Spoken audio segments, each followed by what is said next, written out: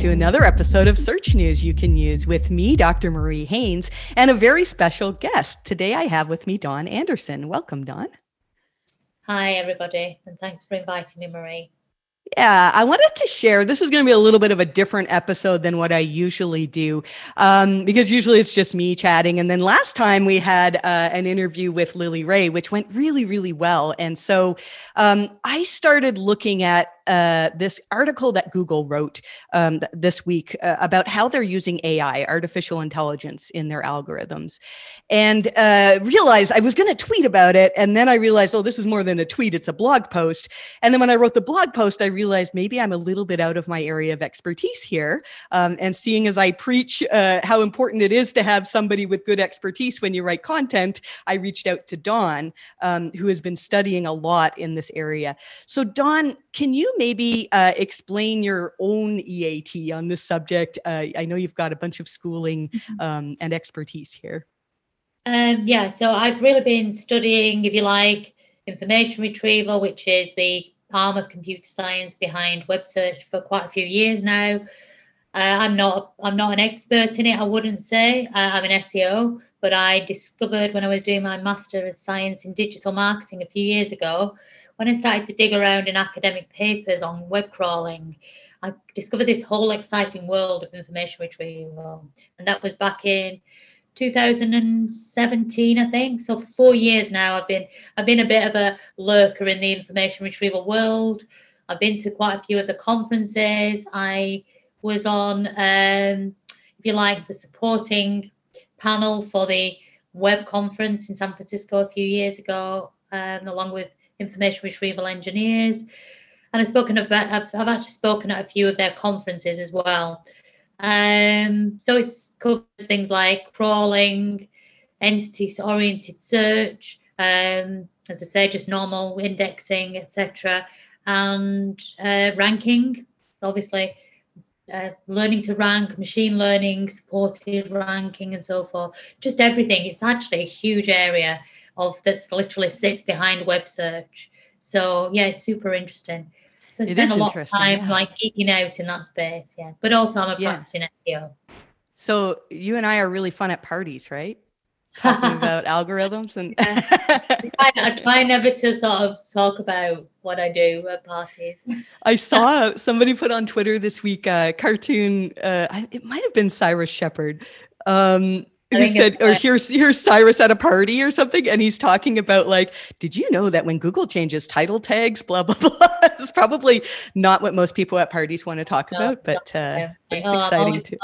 I mean, I love SEO, but I'm trying to get more of a balance to my life. So that's probably smart. I'm very, we tend to be all consuming with it as SEOs. It is an always on subject. So. Mm-hmm. And there's so much to learn and to know and to speculate about, right? And so the reason why I wanted you to come and talk with me was just this blog post that Google put out about the advances that they've made in terms of AI and really understanding language, I think, is most of what they're talking about.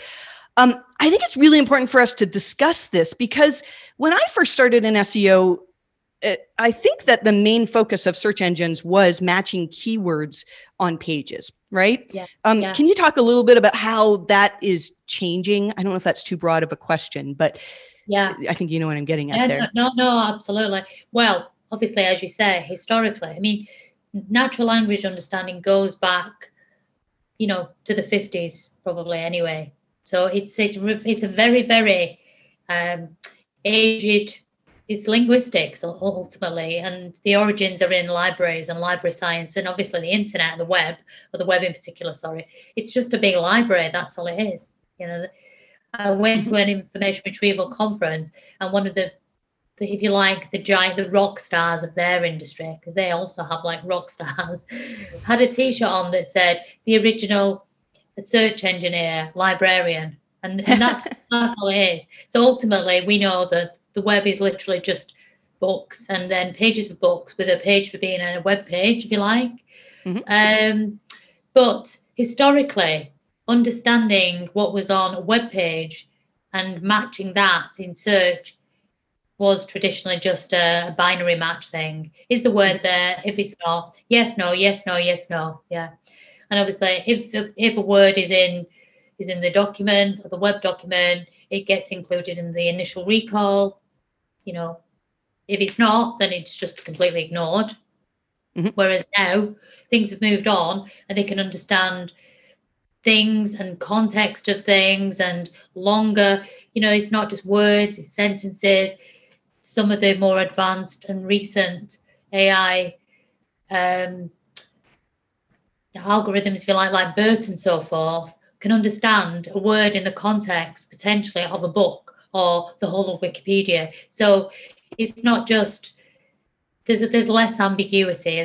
Ambiguity is still there, but he's more easily understood. For instance, Google always use that example of understanding the word bank in the context of if you just said the word bank, you wouldn't know whether it meant a bank on a river, a bank, financial bank. But it goes right back to Firthian linguistics and the notion of you shall understand by word by the company it keeps. So if everything around it is talking about fishes, water, grass, it's definitely going to be about the riverbank. Whereas if the word is in a page or a collection of pages that are about money, finance, and so forth, then it's going to be talking about currency, and a bank, an institutional bank. Mm-hmm. So that's kind of coming through. And it's not there yet, but you can see that things like questions and answers and so forth, all of this is data that is just feeding the machine of how language all fits together and breaking it all down, because some of the things like BERT is so computationally expensive, or it was when it first came out. It was just impossible. You could never have run that in massive production search, only for tiny ambiguous queries like bank and its and so forth, and funnily enough, all the things like the stop words that used to be missed out years ago, and this is how something that has changed. Historically, we used to say, oh, well, ignore all the stop words because they're a huge amount of words, but they don't add any value, whereas now they actually are contextual glue. So they stop words being, just in case everybody is not aware, like words like to and from and things like that. All of for instance, the is the most commonly used word in the English language, and it's used a huge amount. So in traditional information retrieval, things like that were just discounted. Mm-hmm. They obviously still have quite a low value.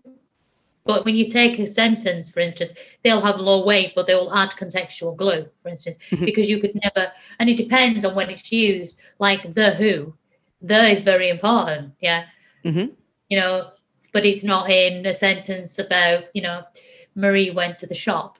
It's very low weight there. So it's all about weights and balances in language and how important things are together,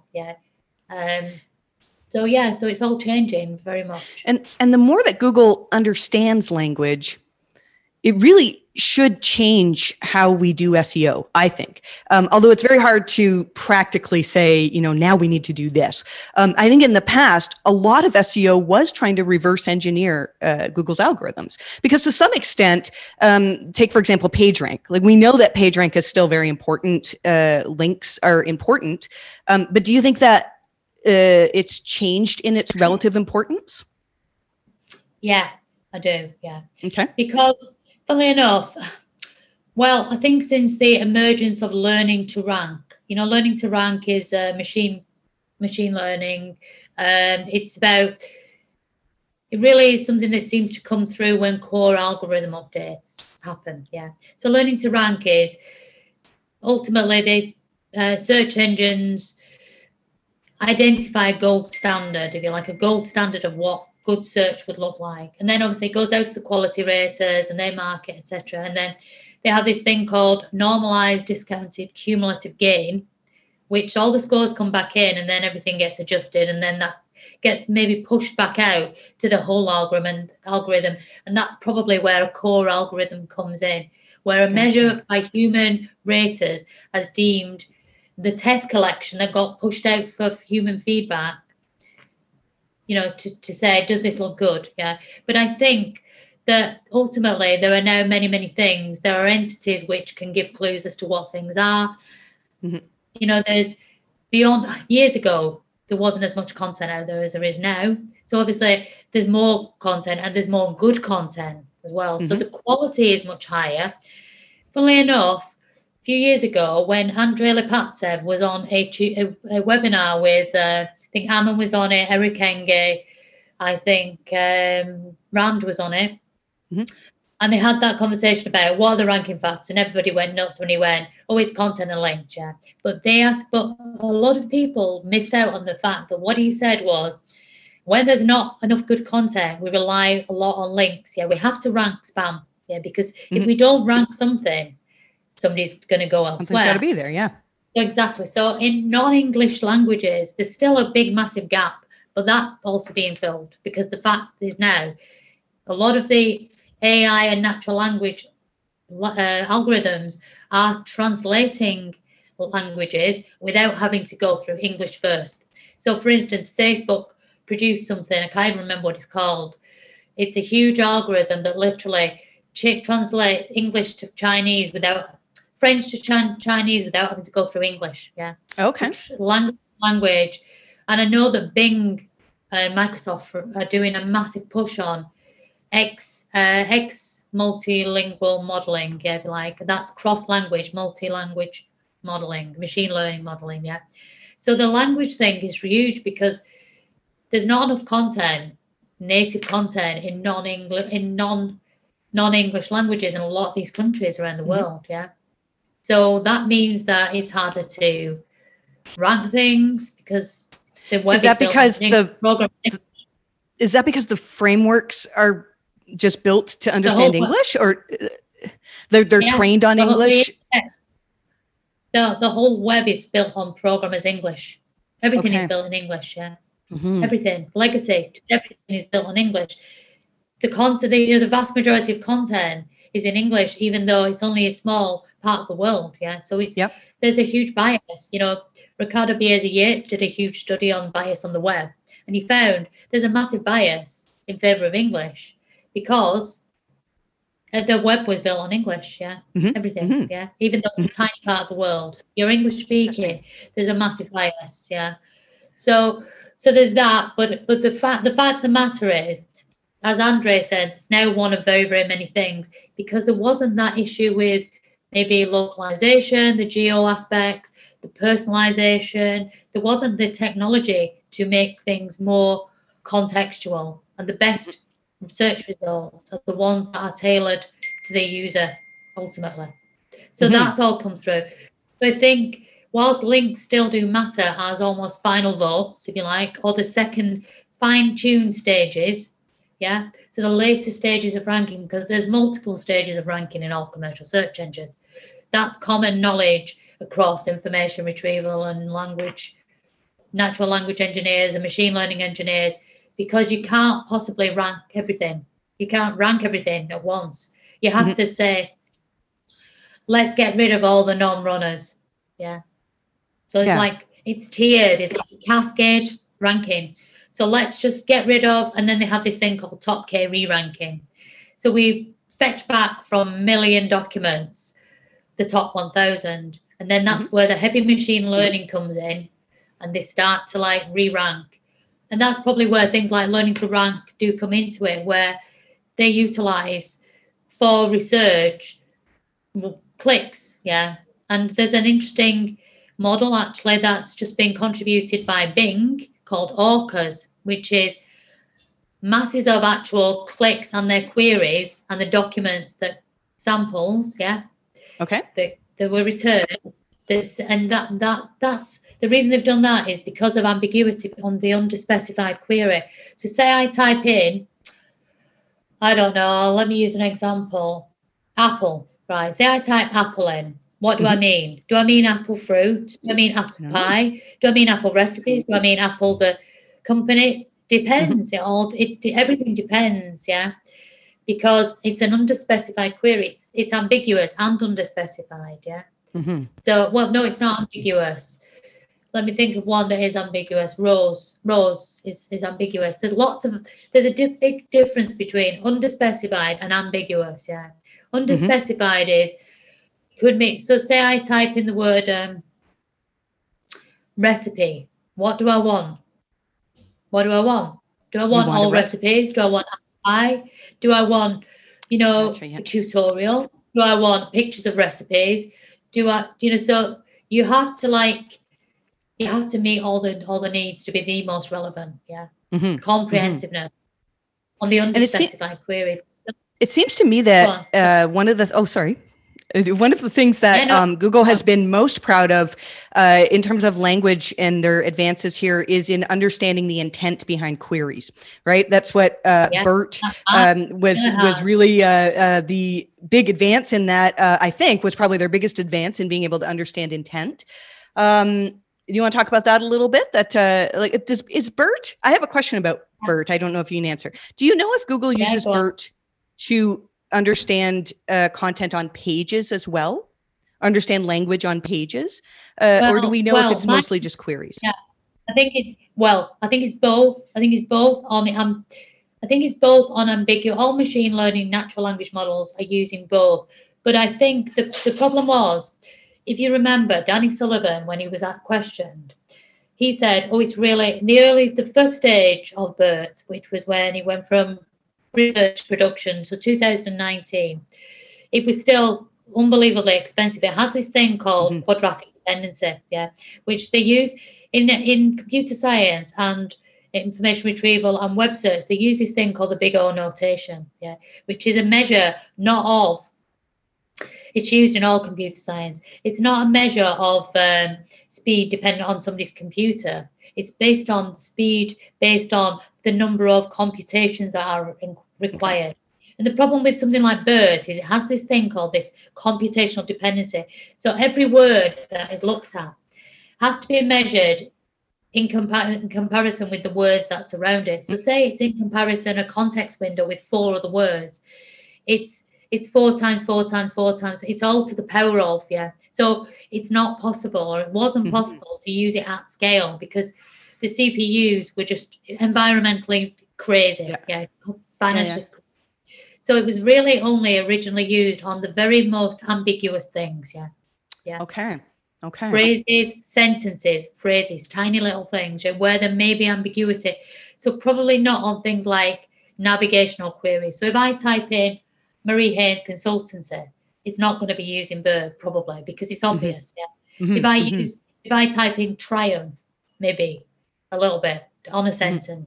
But if I type in, some I don't know, if I type in Google, it's not going to be used there. So it's just a very ambiguous thing. And it's probably, go ahead. Sorry. And I think the BERT that we see now in Google, I think BERT was not the BERT algorithm or the BERT model that was released into open source natural language, because it was BERT-like. Everything's like BERT-like. It's almost the concept of BERT, because BERT has many different uses. So I believe that the BERT in production that we hear of is probably a mile away from the one that was released in open source. Oh, interesting. But also they've built a lot of hybrids off that because, as you know, they utilize algorithms over and over and over in different parts, lots of modules, all over the place. So I believe that, for instance, they're using lots of hybrid BERTs. For instance, Facebook released into open source something called was it Google? I think it might have been Google that released Electra, which was much more used a different masking system. BERT used this masking model where they hide a word and then the model guesses what it is and so forth. Then it all gets trained on what's the missing word type thing. And there's something called Albert, which was produced by, I think Facebook did Electra actually. But anyway, there's loads of them. There's so many of them, both contributed by the natural language research community, but also massive search engines. And a lot of them are open source. So a lot of these big companies are using bits and pieces, almost like off the shelf, and then adapting. So I think there's been a huge hockey stick approach to context and intent understanding, because everything comes from language and the way the world fits together. Once you understand language more, you understand intent more. And then when you start to overlap it with entities and crawling knowledge bases and knowledge repositories like DBpedia, Wikipedia, layering on schemas and so forth, that ambiguity starts to fall away, and links to answer your question in a very, very long way are literally less of a factor, because they're less. More people understands. Yeah, the less they. Yeah. I'm sorry. They're a smaller fish in a big pond, whereas originally they were a big fish in a small pond.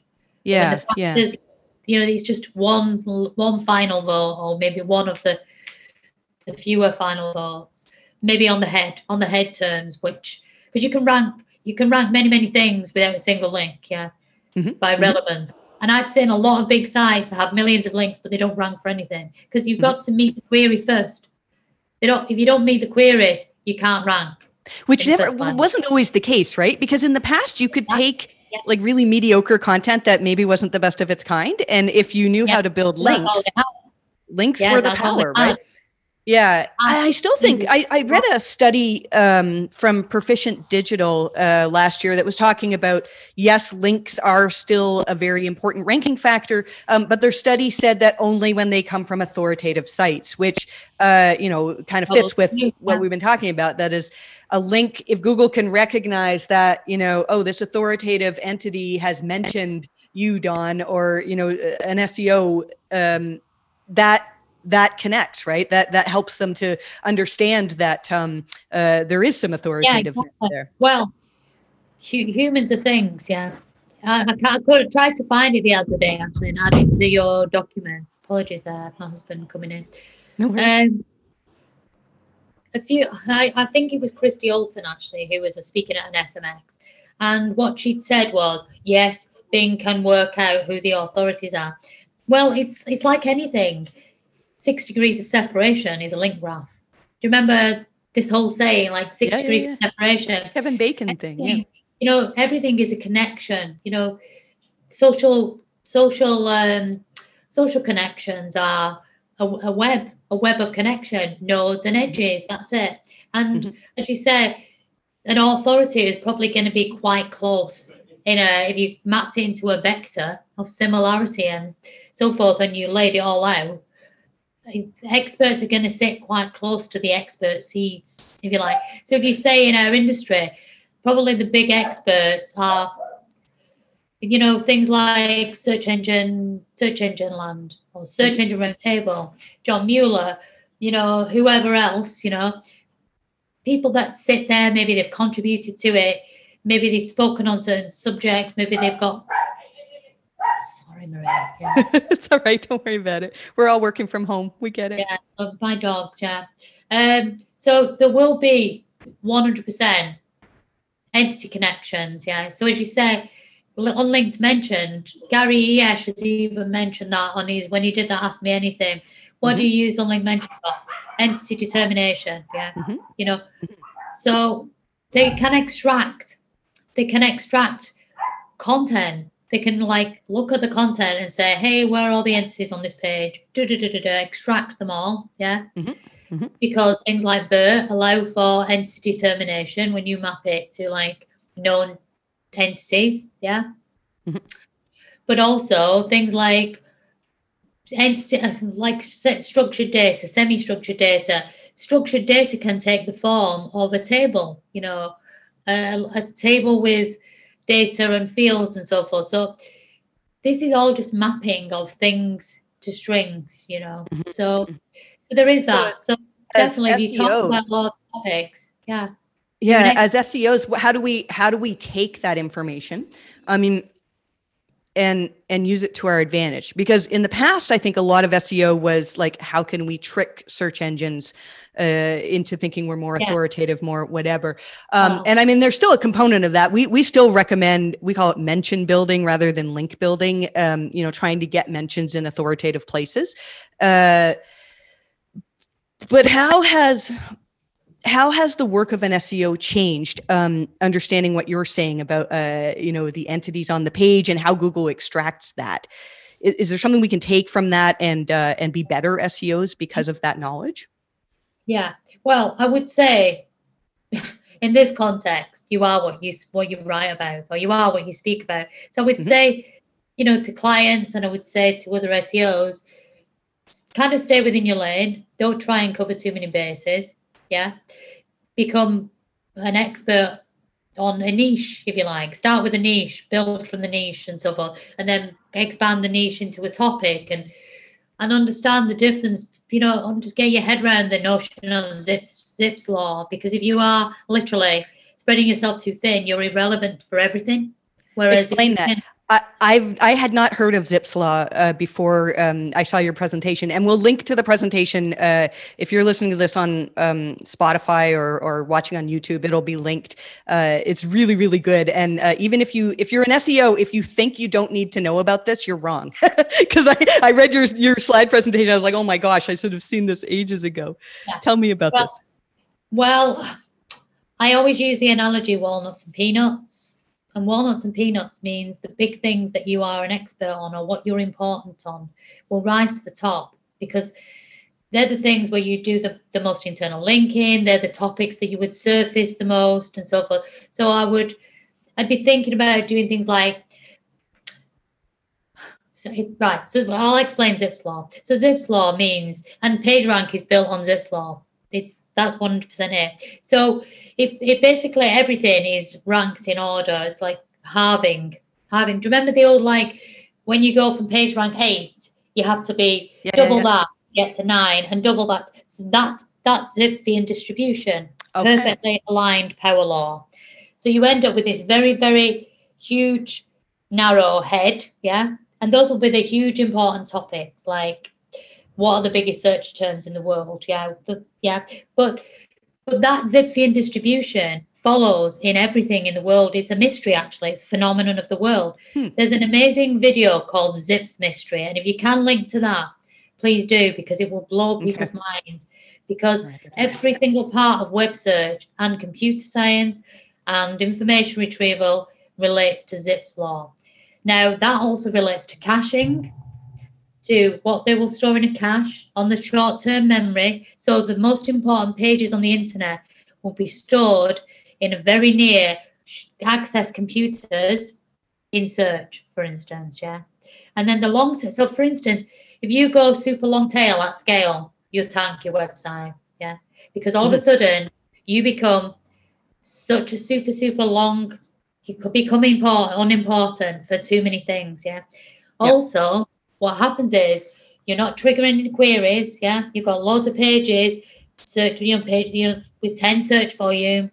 You just end up with so much stuff, and it comes back to also, crawling probably follows this Zipfian distribution, where the most important page, it's all based on importance. The many times that Google talk about everything is driven by importance. What does that mean? The most visited pages on the web will get crawled the most. The biggest queries, the pages that you'll see it, CNN constantly getting their logs smashed with Google crawling it, because if CNN is not up to date. So everything follows this curve like this. So if you're seeing a tiny bit of crawling and it's going down, down, down, and down, think about whether you literally just released a lot of pages that are like unimportant and don't match on queries. Yeah, that's a big thing. And I've seen that over and over again, where people are just, and I've done it myself historically. I do a lot of things to test things where, you programmatically spit out a lot of content, see what happens, and it always follows the same. Initially, you get a big uptick where Google thinks, hey, look at all this, and then they realize that it's just spam, effectively. Yeah. It sounds like the take-home message is like, stay in your lane. To stay in what you're known as, yeah. Well, not just that. Stay in your lane and keep improving the pages that are triggering queries, yeah.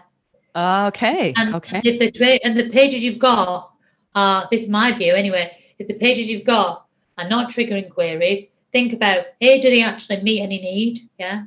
If they don't, improve them to meet a need that answers queries.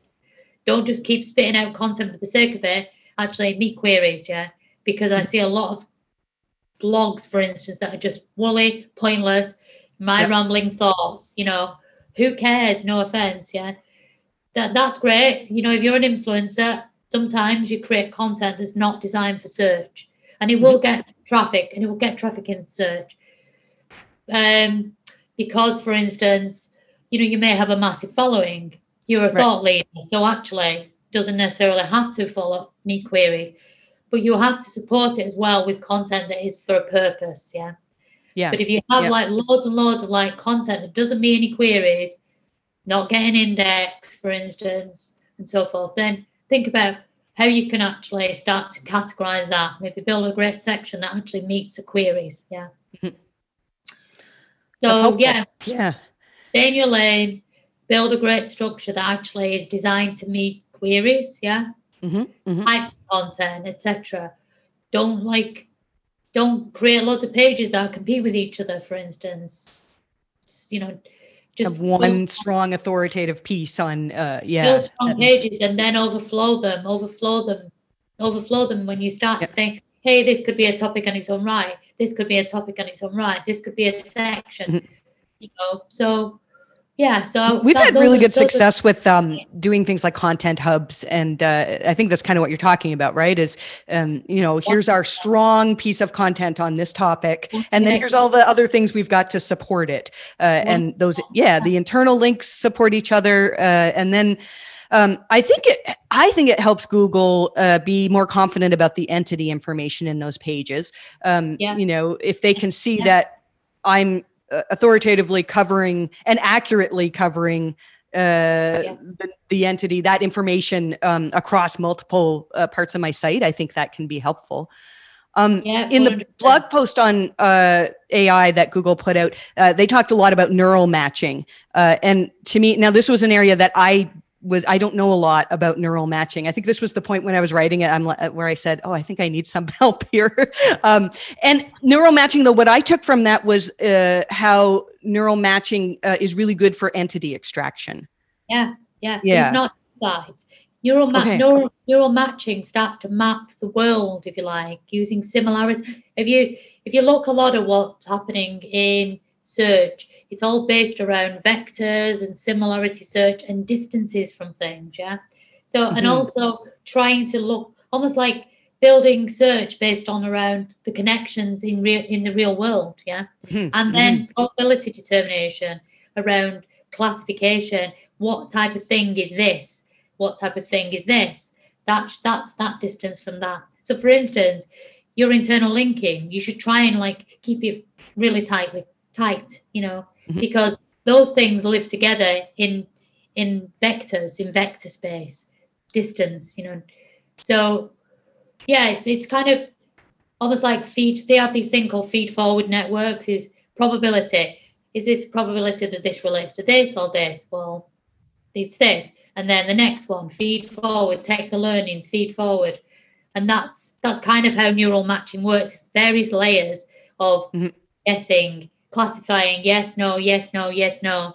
And that's why I know it's not neural matching, but you asked about whether it's easy to spot spam. I think once you start to get into machine learning, supervised and unsupervised, once you've seen enough of something, it's literally a simple case of what's the probability that this is an orange, looking at all the pixels in that. Yes, no, yes, no. Confidence grows and eventually is like, yeah, that's an orange. The same with spam blog posts. Initially it's like, well, we've only got so much data on it. What's the probability of this? The more data comes in, the more the confidence. Yeah, that's spam. No, that's spam. So I think, like you said, neural matching is kind of a separate thing, but it's all based around probability determination and confidence. Yeah. And I think like all of these really represent just Google trying to be more accurate, trying to not be able to be gamed, but to be able to say, like, when we put this in front of a searcher, we feel really confident that it's safe for the searcher, it's authoritative. Well, that's why at the moment, that's why they use the heavy machine learning on the re-ranking and final ranking stages. So fetch back the top 20 and then seek to order it in descending order of intent. And that is really hard. That is what they call in information retrieval an NP hard problem. Never been solved, because the descending order of intent should be perfect for the user at the right time in the right place. Yeah. Uh-huh. Mm-hmm. So that is super expensive. Yeah. And it's done on the fly, if you like. Yeah. So it's machine learning at its finest almost, and it's not solved. Yeah. Interesting. It's really interesting. Oh, sorry, you were going on. I was going to say I did a talk actually just recently, the most recent one actually, that covers that subject of non-document independent dynamic search ranking, which is basically not ranking a document on what they call the probability ranking principle, which is the holy grail of information retrieval. Because historically what would happen is if you had a load of documents that were very, very similar, probability ranking principle would order them all in like one after the other, and that's a very bad experience because they might all meet the same intent. Okay. You used to have that issue with Yelp. Do you remember Yelp used to have like 1 to 10, restaurants in London? Yeah. That's because they all measured the same on the probability ranking principle. Yeah. Okay. So they're all equally relevant on a measure of relevance. Yeah. Mm-hmm.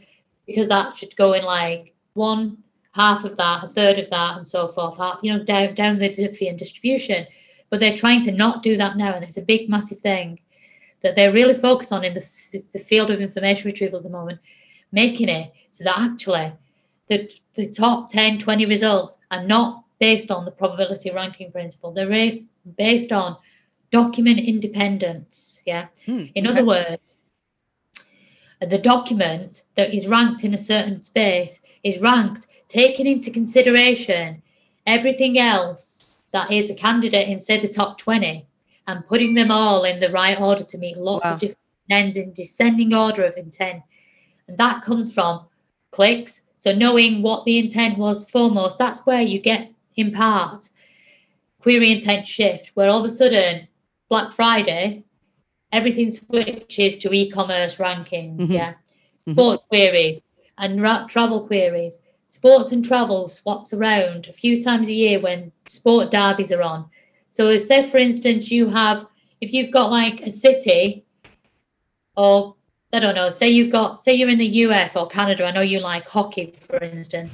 Maybe some of your teams are named after the places, But some of the time, those queries might be travel queries. So say, for instance, you say, I don't know, Ontario, Toronto, that might be a travel query 90% of the year. But if they're playing each other at hockey, all of a sudden, everything will switch to sports, and their whole intent becomes sports related. So that's what search engines are trying to do. And that's called temporal search ranking as well. So it's based on time. It's like if the query intent shifts, we should order things based on the intent at that time. Really, really hard. It is. I've noticed something that we've seen after some of the most recent core updates is the top results. It's almost like you can see that, the first one matches this intent and the second one is this intent.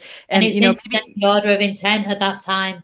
Yeah. So now I'm going to pay more attention to that with what you just said in mind, because it really does seem that way, that sometimes they're not sure, is the searcher looking to shop, and so they'll show. And then so let's say our client was an e-commerce page that used to rank on page 1. We can often see that, well, before this update, there were like 8 e-commerce pages ranking on page 1, and after only 2 of them are. And so, those are some of the situations where Google might say, there's nothing particularly wrong with your pages. It's just that Google's figured out the intent. Yeah, well, and that shifts a lot, and it's mostly certain times of the year, like Black Friday, Cyber Monday, Christmas, times where the intent is buy. Literally everything becomes a transactional result that time of the year. You see it, and there's that famous example of Easter. And it's in an academic paper by Kira Radinsky. And if you've not read that, there's a lot of stuff around this query intent shift. She's really well known for it, cited a lot. She was at eBay, and now I think she does a lot of stuff in the machine learning space in natural language understanding. But the query she used in her PhD paper was the word Easter. That shifts in intent lots, If I'm looking for Easter in January, all I want to know is when it is. Yeah. And the date will come up. And that'll be like Easter is whatever day it is, because it changes, as we know. 2 weeks before, things to do starts to come up. Yeah. Places to go at Easter, because people are planning, and that's a massive shift. Yeah. And then on Easter Sunday, somebody will type into Google or whatever, Easter, the intent is shifted to what does it mean? Because it's like I might type in, because I don't celebrate Thanksgiving because I'm in the UK. I might be typing in, what does it, I have no idea what the history of Thanksgiving is. I know lots of people are doing it right now. Thanksgiving, what does it mean? Immediately it comes to the Wikipedia page, what it's all about. So query intent shift is something that happens all the time. We don't always notice it, and it's changing. Everything is changing. So a lot of these, when we see, for example, the SEMrush sensor and Mozcast and those tools that try to figure out, how much turbulence is in the SERPs, a lot of the time, like we've had these things that we've said, oh, it looks like there was an update, but Google didn't announce anything. And really it's hard to see patterns in what changed. Maybe that's just reflecting the world changing. Like exactly. Like what's important, it's Thanksgiving here. Well, maybe it's like an important day in another country that, shifts those search results. Exactly. Well, I use the example in one of the talks I did. I'd use the example of 4 candles. Yeah. Now, if you've never seen the 2 Ronnies, it's a pretty famous comedians. They're both dead now, sadly, but they were brilliant in like the 70s and 80s. They were really famous, and they had this sketch called 4 Candles. Yeah. So when they both died, and I use that example as for ambiguity, because actually the comedy sketches were around the ambiguity and play on words of 4 candles. This guy goes into a hardware shop, and one can't understand the other's language, and he thinks he's saying 4 candles, and it's 4 candles. Yeah. So he comes back with 4 candles, and he goes, no 4 candles. Yeah. And it goes on like that. Very good. But it illustrates the challenges that search engines face, not just with words, but with what they call homonyms, which are, is it homonyms? That's spoken word. Yeah, sound the same. Which is even harder, because obviously now we've got voice search emerging, and it's rubbish still. So, and that's partly because it's such a big challenge. Anyway, the point is, when I was researching that, I typed in the entities Ronnie Corbett and Ronnie Barker and 4 candles into Google Trends. And, there were 2 massive spikes on that query, 4 candles, and on their names. And it was on the day that both died. There was a massive spike on the word 4 candles. Now, if you didn't know what it meant, you wouldn't. If you had no clue that either of those had died, you wouldn't understand that things. What I'm saying is, we don't know sometimes why things are changing, because we're not privy to every single person's intent in every part of the world. Yeah, we can only go off our own small world, if you like. And that's really helpful to us, because for a few years, that's what we tried to do. Like every time there was a big update, we would try to figure out what did Google do and how can we adapt to it. And that was good when maybe like in the early days of Penguin, we could say, oh, well, it looks like sites that had this type of link were affected, and we could, maybe use the disavow tool. But like today, when Google has an update, it's very hard to specifically point out something, that you've done wrong. And they give us, I'm sure you've seen Google's blog post on what webmasters need to know about core updates. And there's a list of a whole bunch of questions about, is there appropriate expertise? Is this substantially better content than what's out there? And when that first came out, I think a lot of people were like, well, this is wishful thinking. Google can't really measure these things. Well, they can, because they have what they call human in the loop. Yeah. So the human in the loop, every search engine, every information retrieval, like engineer, and in actual just the studies that they teach in universities or whatever, or every course, says that at every stage of information retrieval, there must be a human in the loop. And the human in the loop is called the feedback part of it. So engineers work on they take a gold standard and they try to replicate it. And then when they think they've got it right, then it goes off to human raters, and that's the human in the loop. Yeah. And sometimes they have what they call human in the loop in the wild. And that's the test that Google does and all the experiments on samples of real searchers.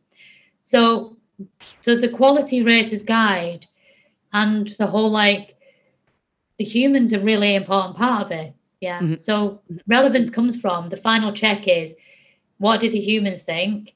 Let's take all the feedback, adjust everything accordingly, not at a single site level. We'll just take the whole measure and adjust the whole collection accordingly to get nearer to what they call the gold standard. And then when it's at near enough what they call minimal loss level that's acceptable, that's when it would get pushed out. Yeah. So you're 100% right in that the human quality raters are given guidance on, is this an appropriate result, and is it written with enough expertise and authority. I don't think it's I don't think there is such a thing as a neat algorithm. I think it's just a part of the feedback loop. I think it's a component. Yeah. It's a way to talk about the things that could be assessed in determining authenticity.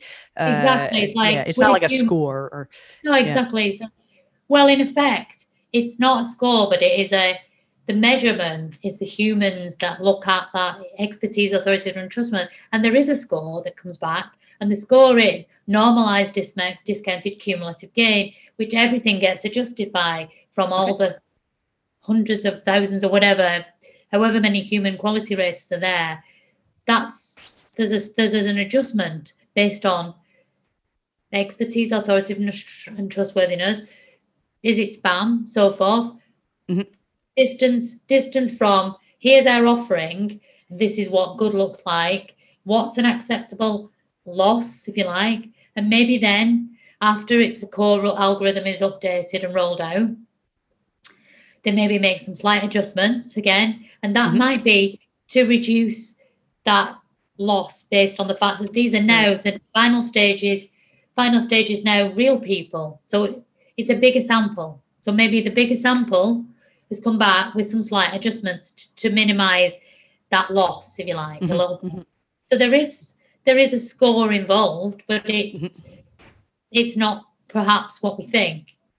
I was just reading before we got talking on Twitter today. They were talking about a patent about, I think it's from like 2007 or something, but about scoring author credibility and just all the different ways that Google can determine authenticity. And it blows my mind how far we've come from just links and page rank and trying to really understand the web. Machine learning has been the massive magic formula because the computational power of them, that's it. Machine learning, semi and unsupervised machine learning has been the massive battery.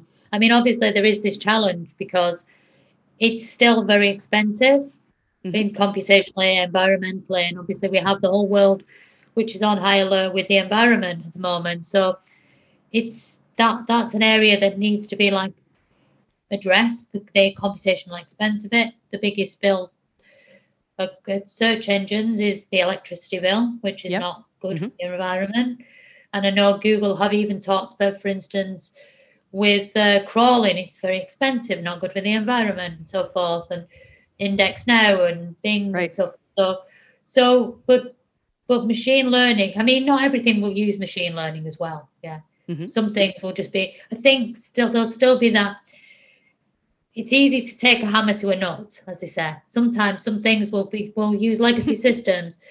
There's a lot of stuff being looked at, I know, in the IR space around these various stages of ranking, and that's something that they're trying to maybe use machine learning more and more on, because there's a lot of papers that talk about how a lot of them are still using these really old systems where you have like this initial, like really poor binary system that like checks if a word is in a document and it only fetches it back if into the first fetch if the word is there type thing.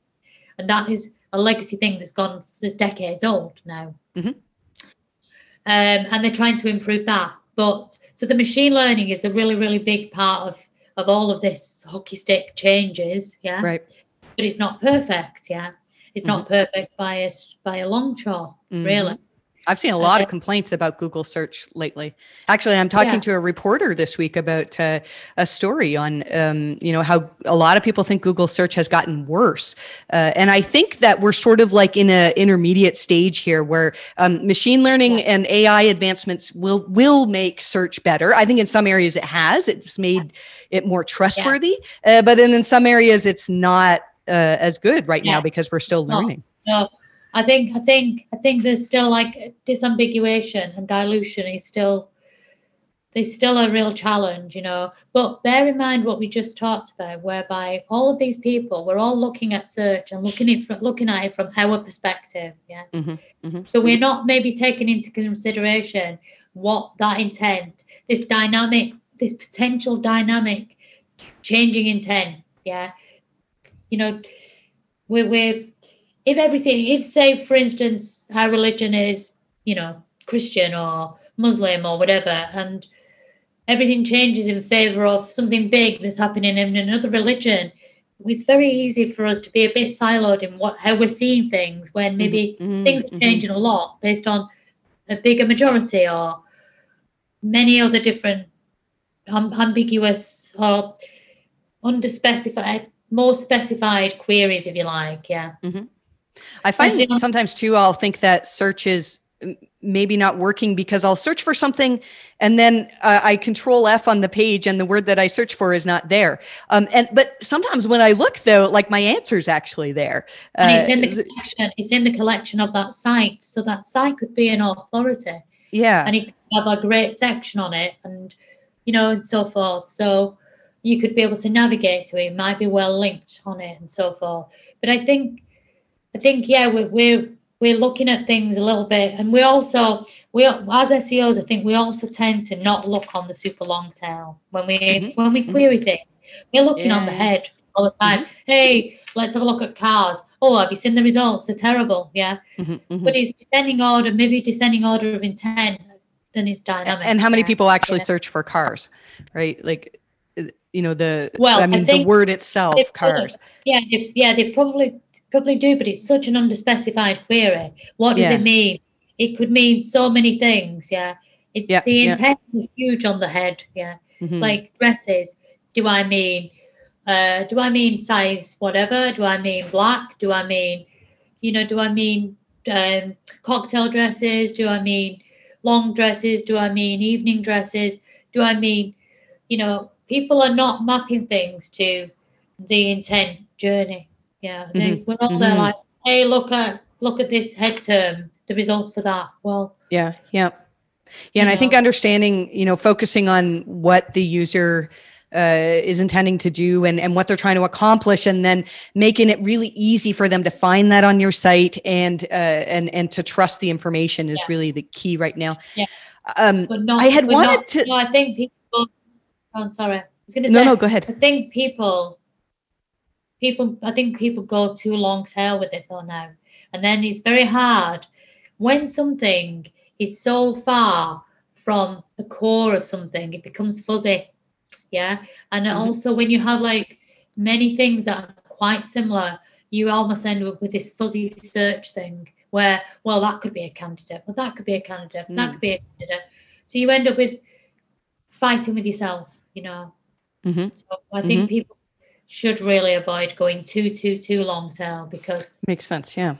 Why don't we finish up by, and I don't know if we can, if we have time to talk about this because I had a lot of questions. It was Mum upcoming, and I know Google has said that they're using Mum. The current use in search is for vaccine information. That Mum was able to allow Google to take all this really like rapidly changing information about vaccines and be very, they trust that they're able to put that information together in a good way. It's like a multimodal curation of many things. Yeah. Tell me, what do they mean by multimodal? Explain that first. So you remember that example that they've got where somebody says, I've been hiking in the Pennines. The Pennines is near me. Well, you can hike there, but it's not very high. Anyway, the Pyrenees, yeah. So I've been hiking in the Pyrenees, and now I want to hike in the Alps. What do I need, type thing. So it's effectively, I know that the few of the blog posts talk about the fact that with a lot of machine learning, a lot of it is starting from scratch every time, and you have to build something and start all over again, which is a complete waste. When you consider as well all these other factors of, financial, computational, environmental, a lot of repurposing is possibly now available. So I think from what I can gather, Mum is eventually going to utilize a lot of the learnings that have been gained in this past few years with birds and all the different hybrids and super birds that everybody's created, and then start to also apply it across languages, across images, across video, across all these different verticals of things, because obviously image search, video search, completely separate field of information retrieval, because you don't mine images, right. you don't mine videos, you categorize with entities and so forth, yeah? And lots more machine learning in images with pixels and stuff like that. So I think this multimodal thing means bringing all of these things, many things, together, a curation of all of the things, yeah? So not just 10 blue links, all of just everything. So like if somebody wants to go hiking in the Pyrenees, they probably want to look at videos, they probably want to look at images. I don't think it's a coincidence that the examples provided showed images, videos, text, questions, blog posts. And I think the whole discover things and the whole discover and the whole questions and answers, which is feeding the understanding and all the data that's being contributed, like there's Google Natural Questions that's being contributed now to natural language researchers. There's ORCAs, which is the click data set. There's passage indexing, which had a massive amount of data contributed by Bing to natural language researchers as well. And there's loads of others. So it's like all of these things eventually, Mum seems to be like a massive masterpiece of all of this repurposed across many, many facets of information provision, if you like, meeting information needs across many different media and conversation. It's everything, everywhere, and omnipresent. Every type of extension upon that need, if you like. And it's not going to happen straight away.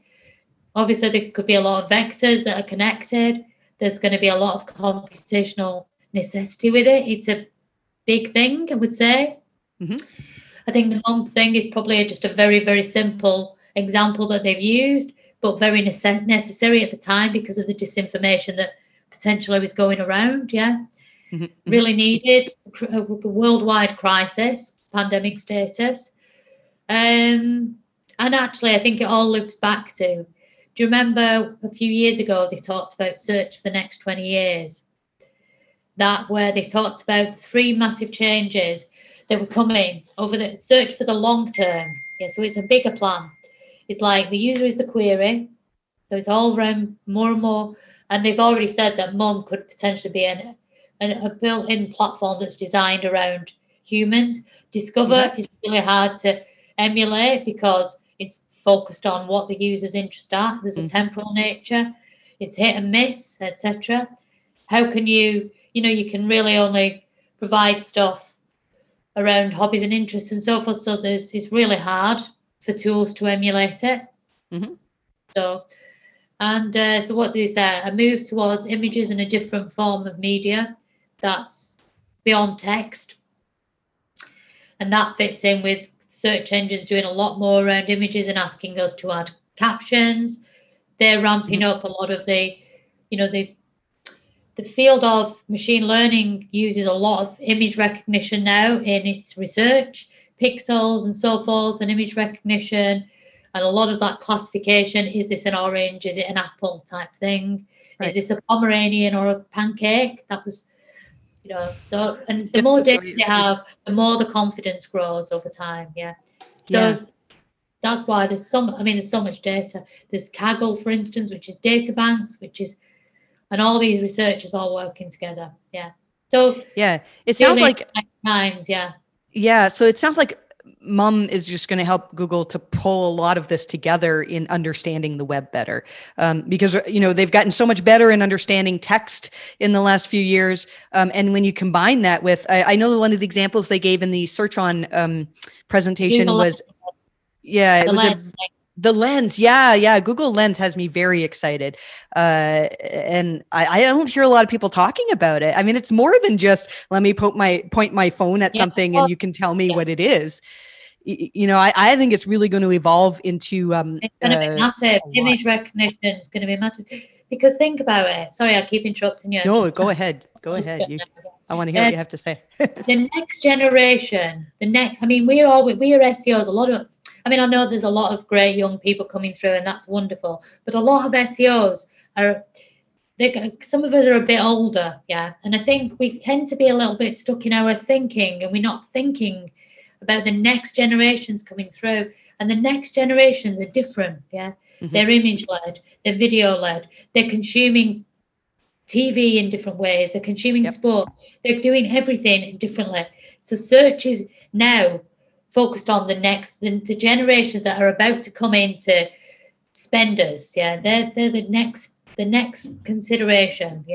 So everything needs to be around very image based. For instance, that's why everything is rampant, and the technology is following the demand. That's it. The technology is following where is the focus. And it's this huge bank of images that is everywhere. So so much that could be learned. We have to be thinking about the next generations that are coming through. What matters to them, because they're coming into. Ultimately, search engines are commercial, and everything commercial is driven by demand, and that's what's coming through. The next generation of spenders. That's it. Because the Zipfian distribution. A lot of people going out, people coming in, people becoming the emerging spenders. So think the world. If we think of everything as sites with this whole what is important, and remember that importance takes this curve. The populations of cities takes that curve. If you're focusing on trying to build things for every town in the world, you're going to come a cropper, because it doesn't matter. Focus on the hubs of importance. Those hubs that we talk about, the big topic hubs, they're what they call strongly connected components. And the world is full of strongly connected components which follow a Zipfian distribution. There's a few websites that have the most links in the world, but then it just drops off a cliff over time. So we have to always remember this Zipfian power law in everything that we do in SEO and everything. Don't kill ourselves trying to rank for 10 query pages. It's not worth it. Go for big stuff. Go for the bigger, and then go for the prize, the big prize. That makes sense. That's kind of how my career came to be. Was I focused on Google penalties and that was my subject matter. I was the expert in that. And I think that gave me some level of authority to be able to then go talk about other subjects in terms of SEO. So I think, one of the main take home points for people listening would be to focus on your area of expertise and build that out. Overflow SEO. Do something, do it well, overflow it. Keep breaking it down into categories as you've got enough of a topic to be strong, to be a strongly connected component. And dampen everything else. Because your walnuts, do you remember I said at the very beginning, walnuts and peanuts? Walnuts always rise to the top in a bowl of nuts on a bar. Not that anybody's putting their hand in bowl. Not that anybody's doing that anymore, where you put your hand in a bowl of nuts. A bar. No, nobody does that anymore. But it's an analogy that's used a lot. You see it in all these motivational talks about talent and about everything in the world. The walnuts and peanuts walnuts rise to the top. Make your topic a walnut. And that is how I think you become an expert. Yeah. And then you'll get natural links because actually you're an expert and you'll get genuine links because you write on a topic with authority and you're an expert on it because you've read that much on it, you know. Exactly. And I think as Google gets better at understanding language, I really believe that they understand more and more which links are truly recommendations and recommendations from people that matter as opposed to manufactured. So the walnut will rise to the top in the link graphs on the web and the entity graphs on the web. The strongly connected components will be visible the more data they have. They will lift up. That's how it looks in a graph. If they mapped it with data, you would have these clusters, strong clusters, that are literally strong, lots of dots around there, like the others are crowding around that core point, and that's what we want to be then, right? We want to be I want to be a lot of dots. Like if all of a sudden you have this tiny random dot with nothing, and then a million links point it, and nothing else none of the other walnuts have referenced it. That's not a natural link, is it? On a topic. That's right. No, it would be very easy to see those patterns. It's gonna scream at you, if you're a data scientist. So This has been good. What a great. We should do this more often. I hope it's been useful. Yeah, definitely. Thank you. I know I don't want to keep you because I think you're going out for a run now, right? Is that well, actually I'm not now because there's a huge storm here. We don't get that many. And just before I came on this call, like 3 minutes before, my son rang me to tell me that his shed had blown out of his garden and into a car actually, and all the neighbours had to go out and pull his shed back into his garden. So I've spoken to my group of runners and we've said we're not running. That said, I am going to move my dinner forward instead. There you go. There you go. Yeah. You don't want to go out and get blown away by the wind. That would not be a good way to end the day.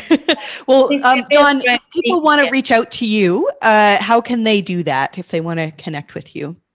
I'm on Twitter at Dawniando, and I'm via my website, Bertie, BERTEY.com, Bertie.com. That's probably the best places, to be honest. Via Twitter, Dawniando, or via Bertie.com. I would recommend following Dawn on Twitter. I know you don't tweet as much as you have in the past, but when you tweet stuff, it's always very, very interesting and thought-provoking. So so thank you for that. If anybody wants to reach me and my team, you can reach us at help@mariehaynes.com. And thanks so much for listening to this episode, and I wish you the best of luck with your rankings.